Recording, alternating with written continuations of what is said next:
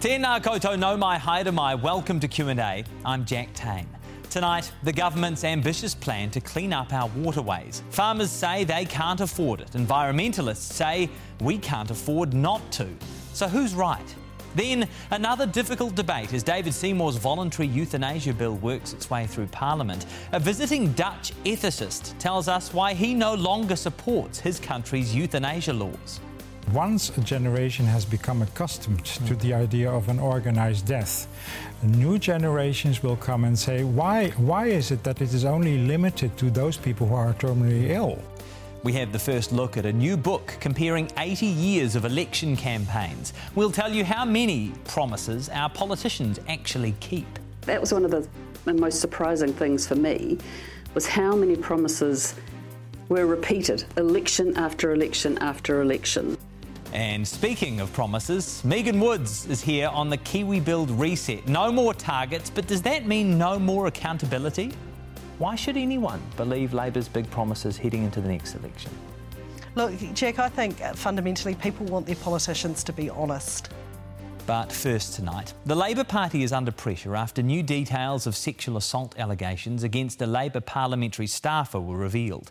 The Spin-Off website spoke to a young woman, a party volunteer, who claims she was sexually assaulted by the staffer. She feels let down by the way the party handled her complaint. It's not the first time the party has been accused of mishandling sexual assault allegations. Here's what Prime Minister Jacinda Ardern had to say when she was asked about the allegations late this afternoon. The person that's alleged or referenced in the article has not been on the precinct since the day after these issues arose, so I believe for roughly 5 weeks now, and will not be on the precinct, at least for the duration of the inquiry that's being undertaken by a QC appointed by the Labor Party. On your first question, I want to make it very clear that I am deeply concerned and incredibly frustrated by the process that is being undertaken by the Labor Party, but also obviously by the nature of the allegations. I was informed in the very beginning that the allegations made were not sexual in nature. That is obviously directly counter to what is now being reported. A month ago, I visited New Zealand Council, very seriously shared my view that they were not the appropriate place to undertake inquiries around concerning behaviour of members of the Labor Party, but particularly they are not the appropriate place to ever undertake an investigation into a sexual assault, and that would be their view too. As of the 10th of August, from that meeting, decisions were taken to appoint a QC, and that is now where this process sits. But as I say, I'm incredibly frustrated and deeply disappointed by the way that this is being handled. So, a QC has been appointed. The alleged attacker has not been stood down, but the Prime Minister says he hasn't been on parliamentary premises and won't be until the QC has completed the inquiry. Jacinda Ardern also pointed out there has not as yet been a complaint to police. Q&A understands that within the party there are conflicting views on what occurred, and the Prime Minister is relying on the QC's inquiry for a definitive answer. Officially, though, Labor is staying quiet on this for the time being. We have tried to get senior members, including Jacinda Ardern and Party President Nigel Harworth, to front up and answer our questions, but they won't be interviewed tonight. Moving on, the government's plan to clean up our waterways is facing a massive backlash from some in our rural communities. The plan would put major restrictions on farm intensification and water standards and seek to markedly improve our waterways within 5 years. The issue is open for submissions, but we want to unpack the ramifications a bit more. Joining us from Christchurch tonight, Chris Allen, the Federated Farmers Environment and Water spokesperson, and in New Plymouth, Marnie Prickett from the environmental group Choose Clean Water New Zealand. Tēnā kōrua, thanks for joining us on Q&A. Chris, I'll begin with you. Hi there, Jack. What will be the impact of the government's proposals? Kia ora, Jack. We had a look at the document. We had a 2.5-hour sort of heads up of it. So we put a press release out and we fanned through lots of pages. Now we're talking quite a substantial amount of paperwork here. There's quite a bit of reading. And there's a lot of stuff that we can work with, and we can think, massage some words here and there, and we can make this thing workable. Workable for farmers, workable for the government, workable for our communities. So we looked at another issue that the government had flagged, and that was about having a new national bottom line. Not an old one that's modified, a completely new one, and looked at the ramifications of that. And I'm from an area where we've got a community that's going through they've been through a whole process, and they're going to try and make a 30% reduction in their NLOS. And that they're really passionate about what can they do and how can they get there.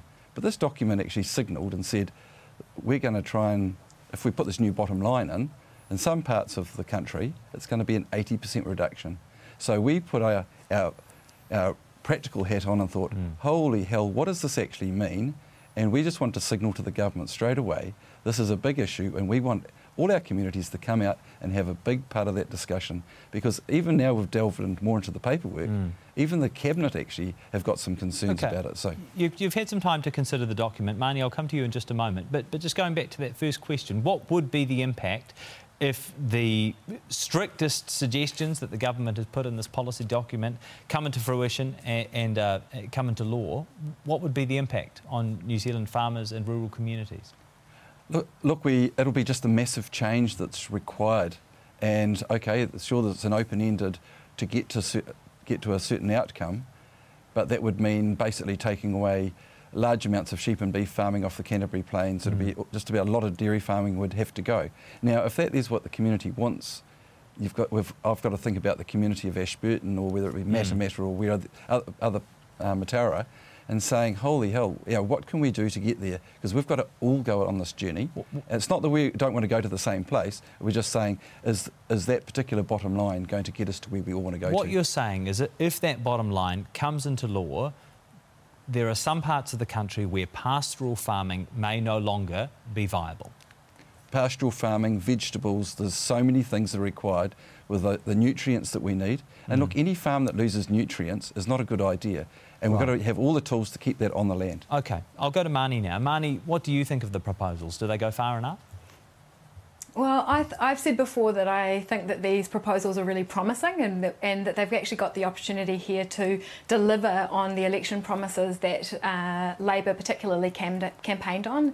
They talked about swimmable rivers and healthy rivers within a generation, and more recently we've heard the government say that they want to see material noticeable changes in water quality over the next 5 years.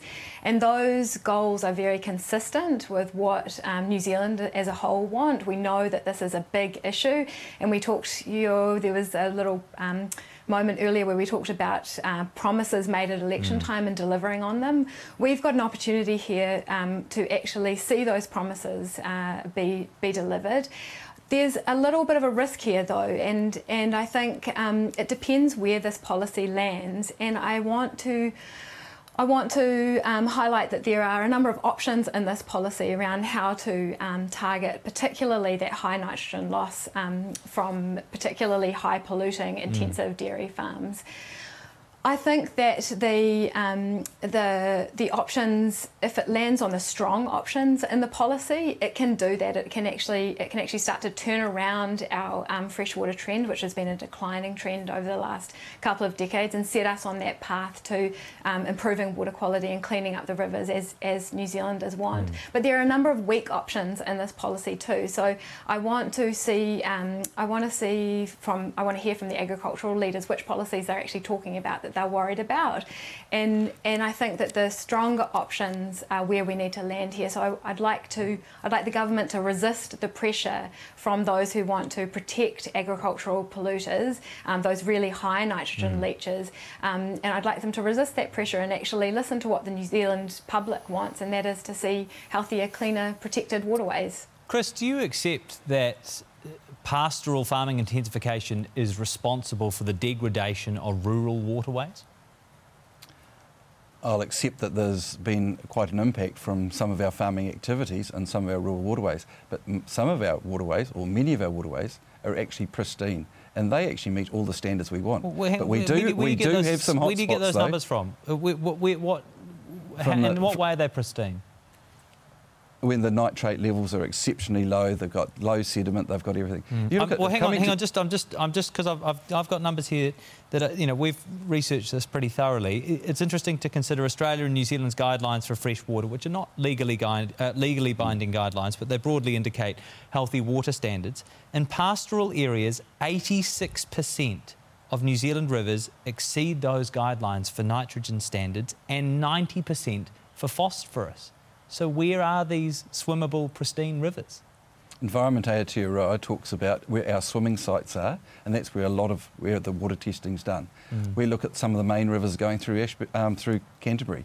They are pristine rivers with their water quality.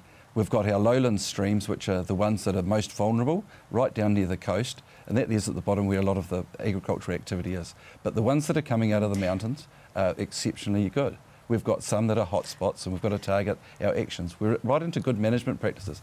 We've been working on this for 10 or 15 years. But they're not good enough, though, is it? I mean, you would say if you objectively looked at New Zealand's water standards at the moment, they are not consistent with our clean and green image. Marnie, what do you think of that?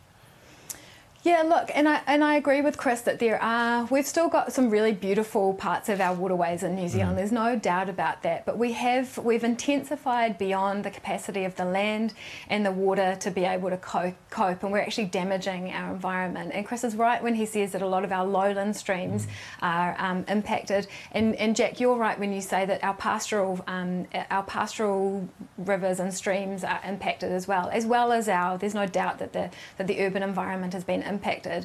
But the fact that almost 46% of our waterways run through our pastoral land means that we have to address what's happening on farm. We have to rein in the particularly intense and high polluting operations, and there's a number of mechanisms in this policy to do that, although it's, as I say, it's important we land on the strong ones. So Marnie, what about those economic concerns? Sorry to interrupt. What about those economic concerns? Because clearly this is very concerning for farmers, especially in the area of the country that where Chris farms in mid-Canterbury.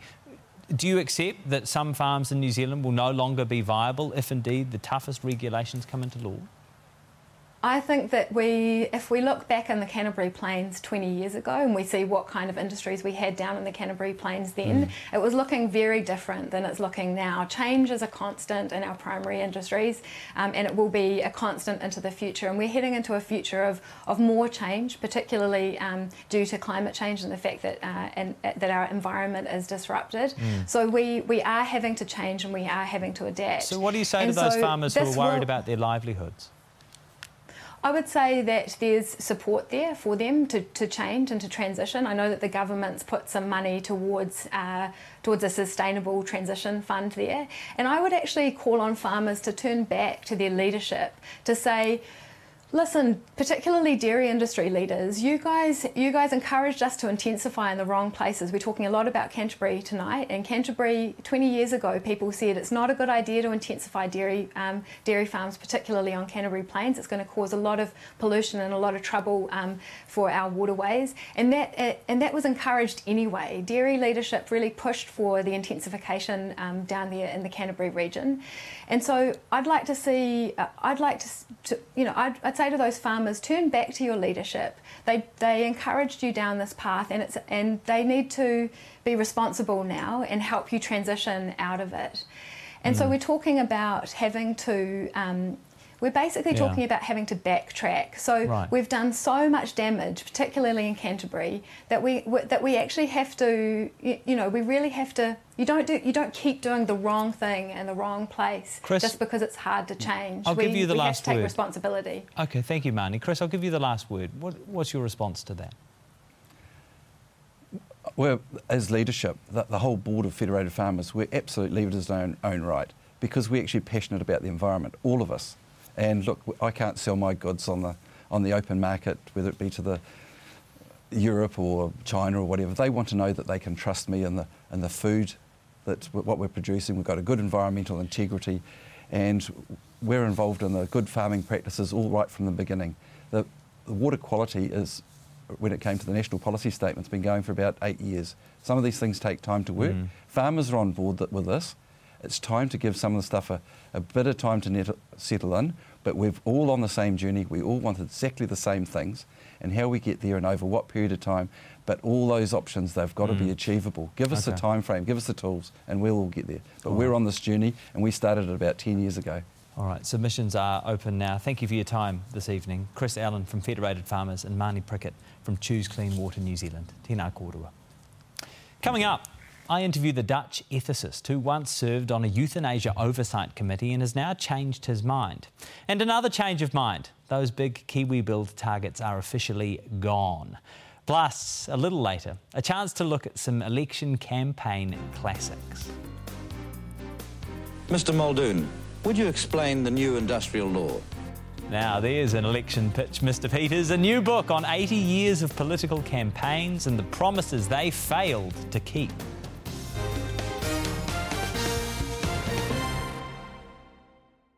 Hoki mai anō. Euthanasia has been legal in the Netherlands since 2002, and though it wasn't the first country in the world to legalise the practice, it's the one that many consider the capital for assisted dying. Dr. Theo Boer was once a supporter of the law and served on a Dutch euthanasia oversight committee. But as time went on, he had a change of heart. He's arrived in Aotearoa today, his trip paid for by the Care Alliance, a group that's lobbying against ACT leader David Seymour's end-of-life choice bill.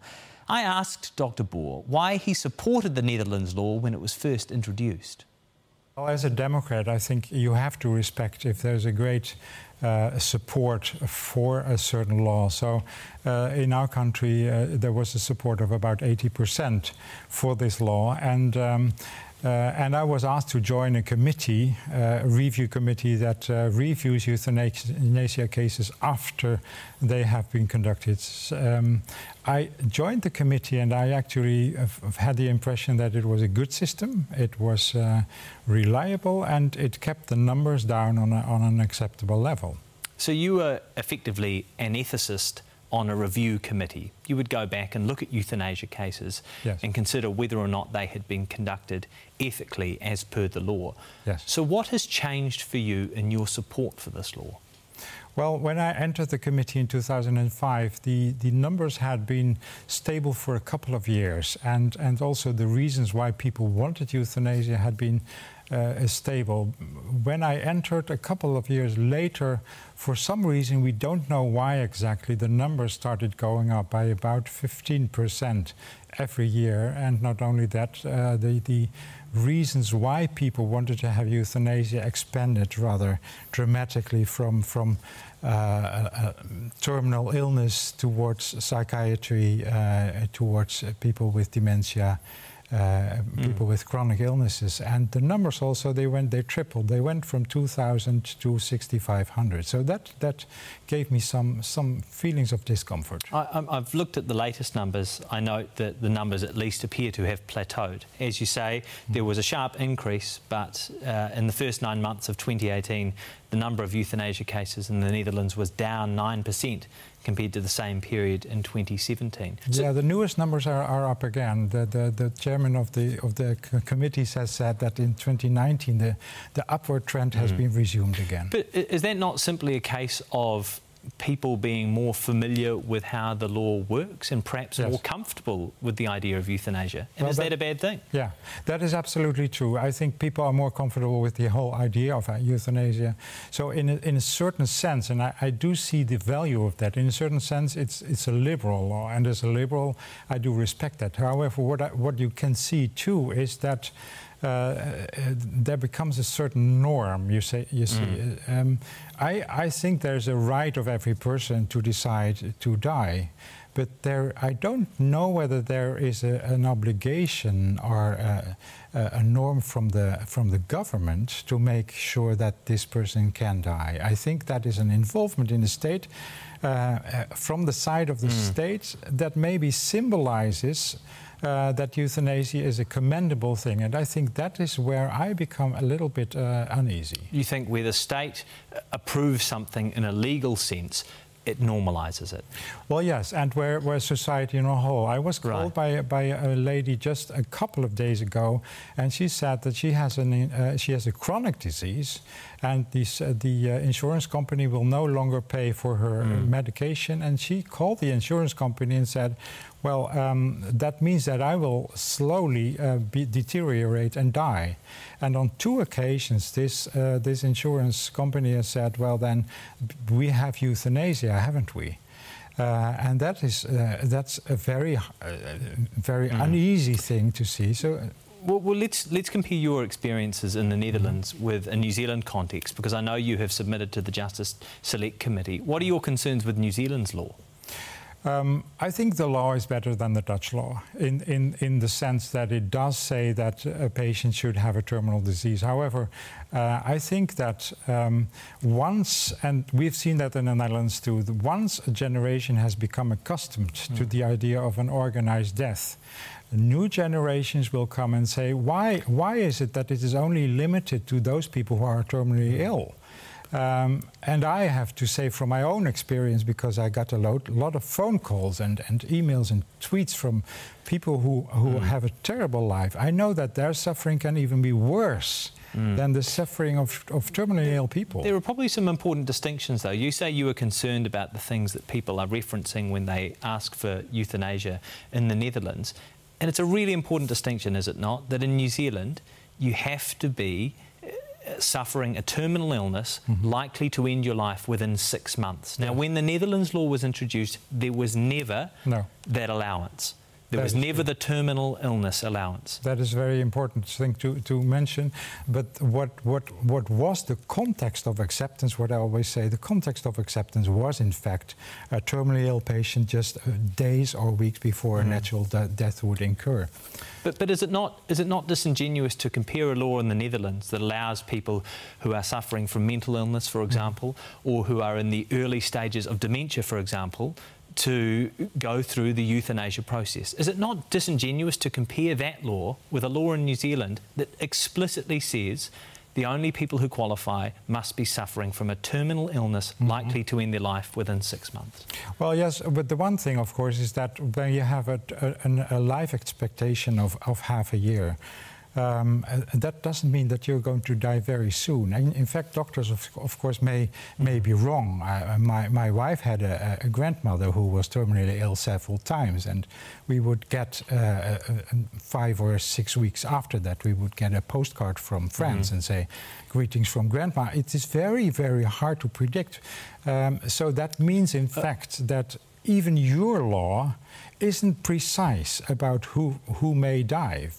Half a year is very vague. Already in New Zealand, we have had a lengthy and robust debate on the subject. I know Oregon introduced euthanasia laws in 1997 and no changes have been made since 1997, so the slippery slope hasn't applied there. Western Australia's Parliament Joint Select Committee considered the slippery slope in the Netherlands and says it's incorrect to describe the availability of euthanasia for mentally unwell persons in the Netherlands as eventuating as a slippery slope through which an initially conservative approach was eroded over time. Are you telling me, though, that you think by allowing for this law, really we have an ethical obligation to allow for more people to apply for euthanasia?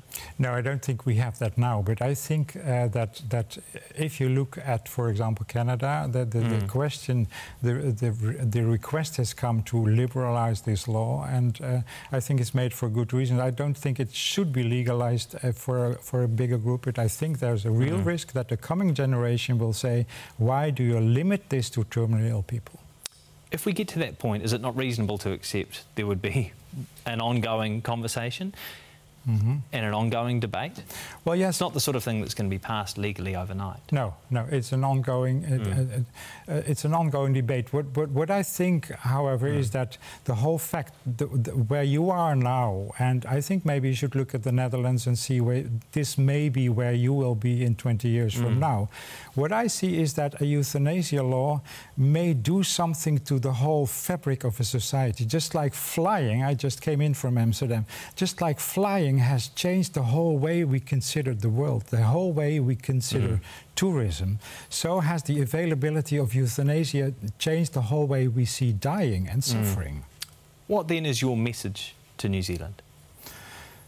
My message would be, when I was on the plane, there was a man who said to me, I'm very much in favor of this bill, because he said, they have given my father antibiotics over and over again.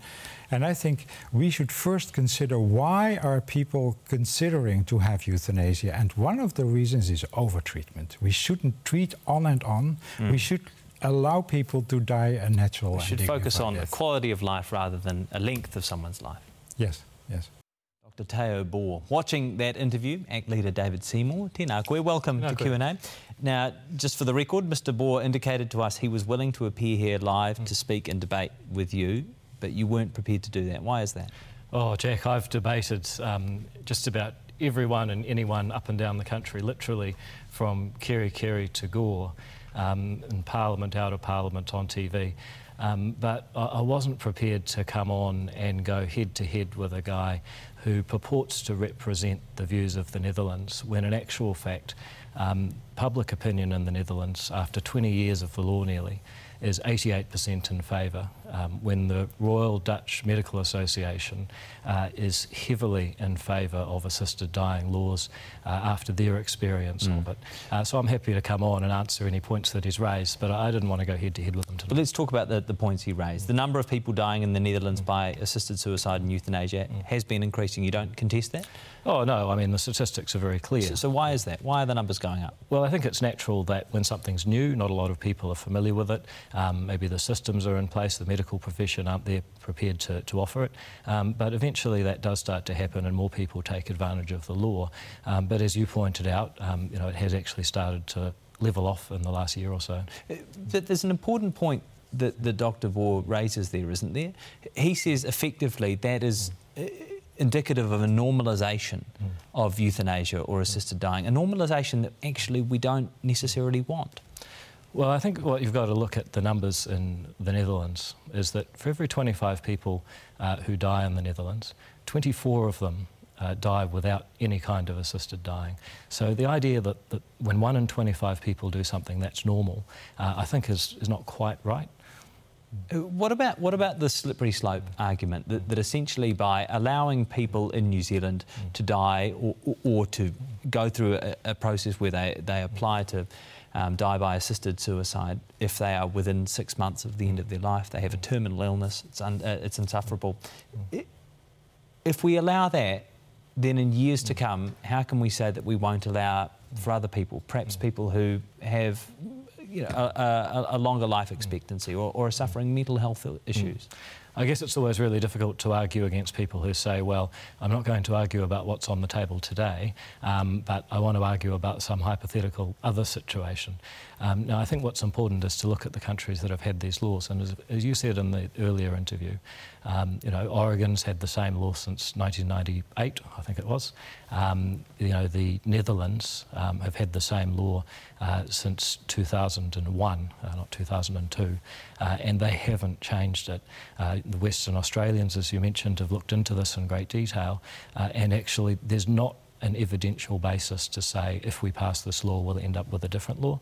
The countries that have passed assisted dying laws over 20 years have exactly the same law. Can you foresee that though? From a philosophical perspective, can you foresee that change? If indeed your law passes through and is normalised to a certain degree, at least in a legal framework in New Zealand, can you see generations to come saying, you know what, we actually want to increase the access to this? Yeah, well, you could see them going either way, couldn't you? I mean, you could speculate endlessly. But what I would say is that, we've had a very robust debate here in New Zealand. Really, it started most recently, actually it goes back to 1995 with the Michael Laws Bill, but it started most recently with the Lucretia Seales case in 2015. As I say, I've been up and down the country debating this. It's had the longest parliamentary process of any bill in Parliament I can think of. And after all of that debate, we've come to a pretty settled place where Parliament and the public seem at this point, and there's still some legislating to go, to be happy with a bill that is for people who are suffering at the end of their life, people who are terminal. And what people are saying is, if I'm suffering and there's no way that palliative care can help me, which is a reality for some people, then it's my life and it should be my choice. And I think a compassionate society would say to those people, you can have the choice, rather than requiring them to suffer on in order to satisfy the morality of others. The debate continues this Wednesday in Parliament. What is your sense as to where your colleagues are sitting with this bill? What is the likelihood it will be passed anytime soon? So we've had two of what will eventually be 5 committee stage debates. It's usually taking a night in Parliament to get through one of them, so there's another 3 to go. Translation, I think, will finish that process in October, and we'll have a third reading vote in November, just based on how it's going, but that can change. So far, members of Parliament have lined up about 70-50 in favour of the bill and making constructive changes to the bill while shooting down some of the more vexatious proposals that opponents have put up.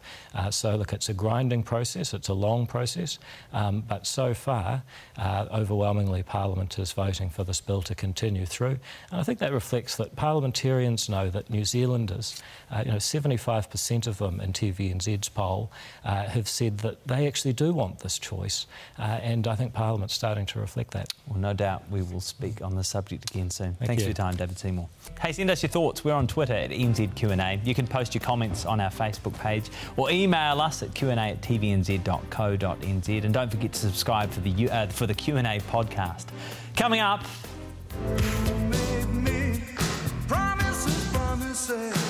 promising all for your vote, and then what? Political scientist Dr. Claire Robinson analyses 80 years of election campaigning.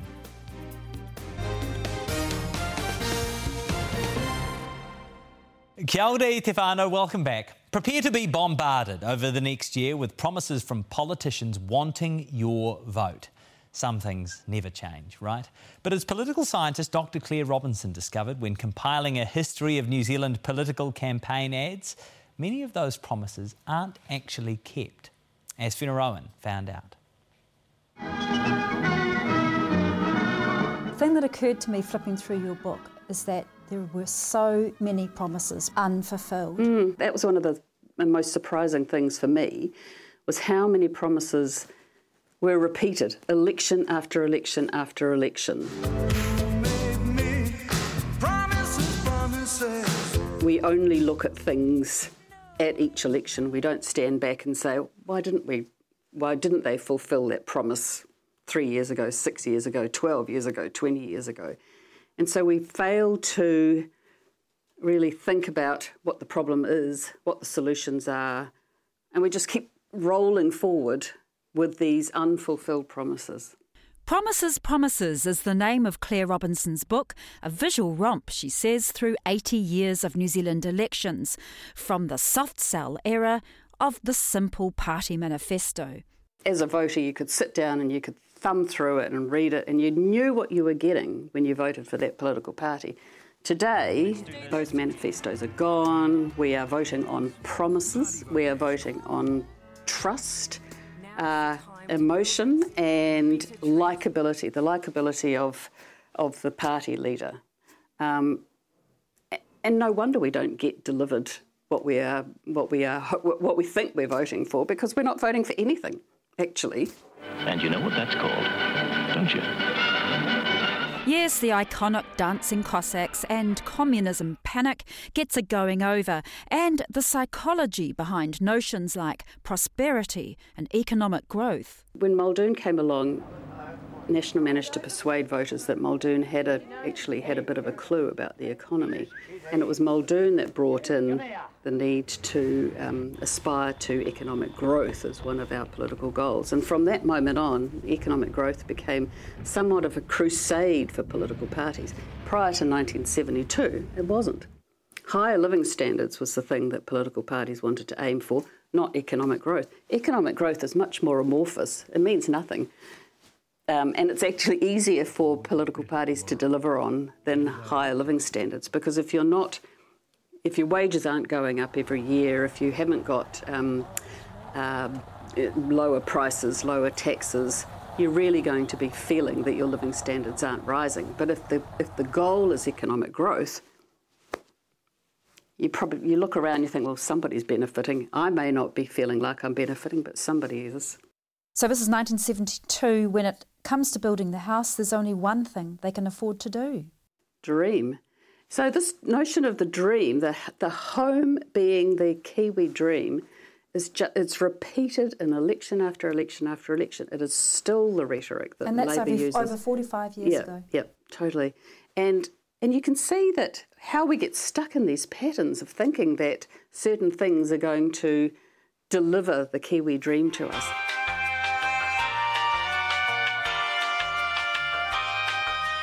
So we have this one, your man in Washington, your man in Pahiatua. That's Holyoake. Yeah. Were they trying to be funny? No, they're totally serious. Mr Muldoon, would you explain the new industrial law? Well, the Labour government... In the 1978 national ads, Winston Peters interviews Rob Muldoon on stage about a whole range of issues. Winston sits there in tweed, he talks to Muldoon. He's clearly been anointed as somebody that is going to have a great future with the National Party. Thanks for tuning in. My name's Colin Craig. When I was at school, we used to dream about space travel. In today's world, it's a reality. I see a nation standing upright and proud in a hard and sometimes bitter world. Forget the fear merchants and the people who want to run your life. But nice talk is not enough.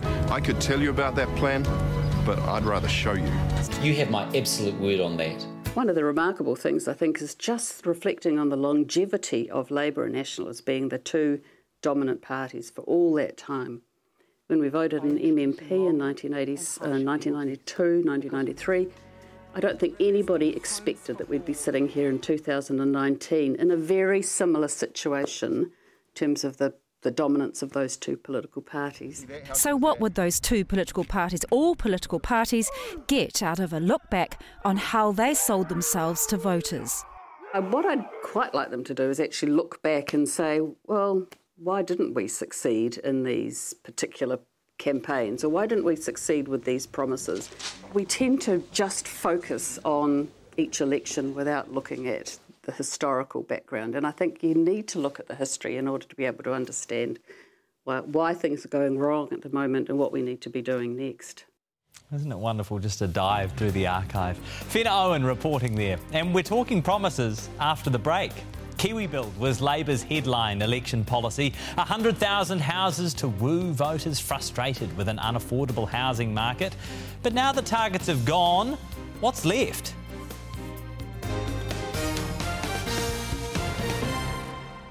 Kia ora, welcome back. KiwiBuild was one of Labour's signature policies heading into the last election. They promised 100,000 affordable homes would be built within 10 years.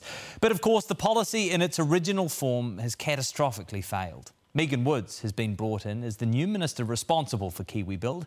Much of the detail for the rejigged policy is yet to be confirmed, but she's scrapped all formal targets.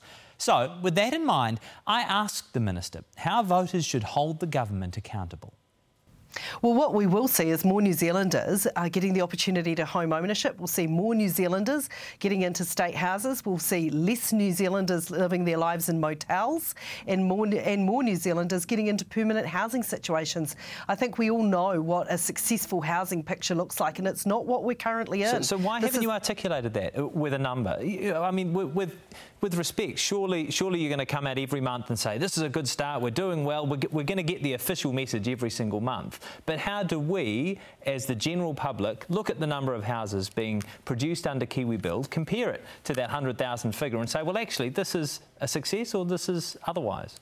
So another really important figure that will be in there is also what the private sector is delivering, because I think one of the things when I've looked really closely at KiwiBuild is saying that it's very much a lever, not necessarily an outcome, and I think that's one of the mistakes that we started to make, that we were seeing it as an outcome in and of itself. So when I drive around Christchurch, my hometown, I'm seeing billboards up for house and land packages for $460,000. That's below the KiwiBuild limit. One of the or maximum rather. That one of the things that KiwiBuild is doing is actually introducing that affordable housing market again, and we are seeing the private sector responding to it. This has been a failure, a catastrophic failure in the eyes of many, at least with that 100,000 houses goal in mind. How can a major political party with all of the resource and all of the expertise you can draw on be so wrong in such a critical area? Look, we still do need the 100-odd thousand. You're saying the latest forecast. We know it's somewhere between 70 and 150,000. The estimates vary between that.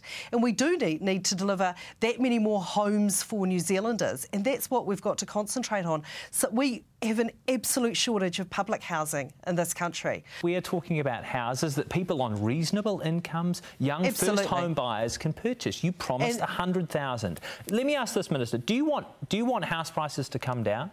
What we want is people to have increased opportunities at home ownership, and we have not given up on the supply of affordable houses. But the point I made to you, we need to see KiwiBuild as a lever. OK. So if KiwiBuild is a lever, should that bring the average house price down in New Zealand? As you increase supply, should that bring the average house price down? Well, what we're seeing with KiwiBuild is actually what it is doing is introducing more supply into the affordable market that was missing before. So with more supply, was missing. Will that bring down the average cost of housing in New Zealand? What it is doing is adding more supply into the affordable sector. That was something that was really missing. So if we have a look at the SHARs and what they delivered, of the 3,100 houses that were delivered under the previous government SHARs, only 100 of them were deemed to be affordable.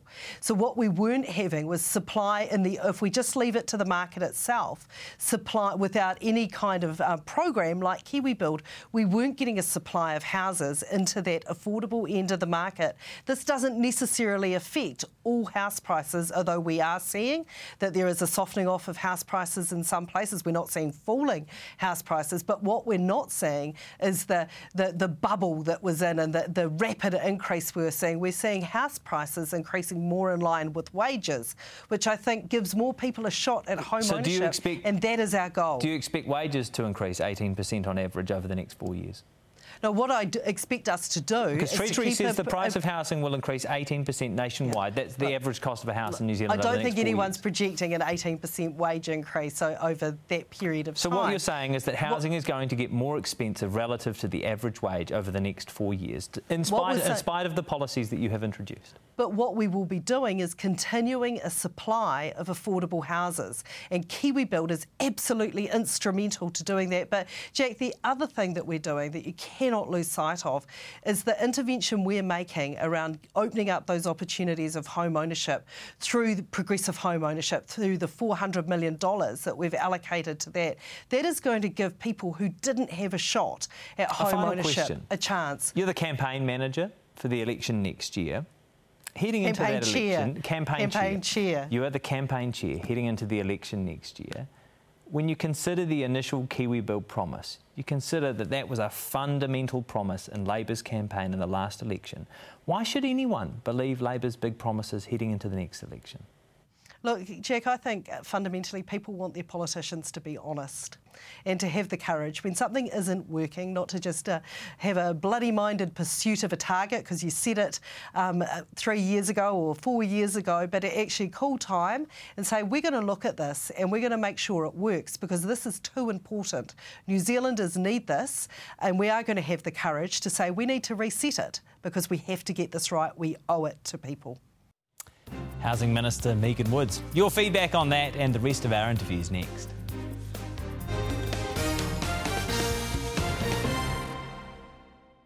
Welcome back to Q&A. Thanks for your messages and feedback this evening on the government's freshwater plan. F. McCaskey tweeted, "My question to Fed farmers is when did it become OK to pour pollutants into our waterways so business, i.e. farming, could make a profit? I don't recall agreeing to that trade-off."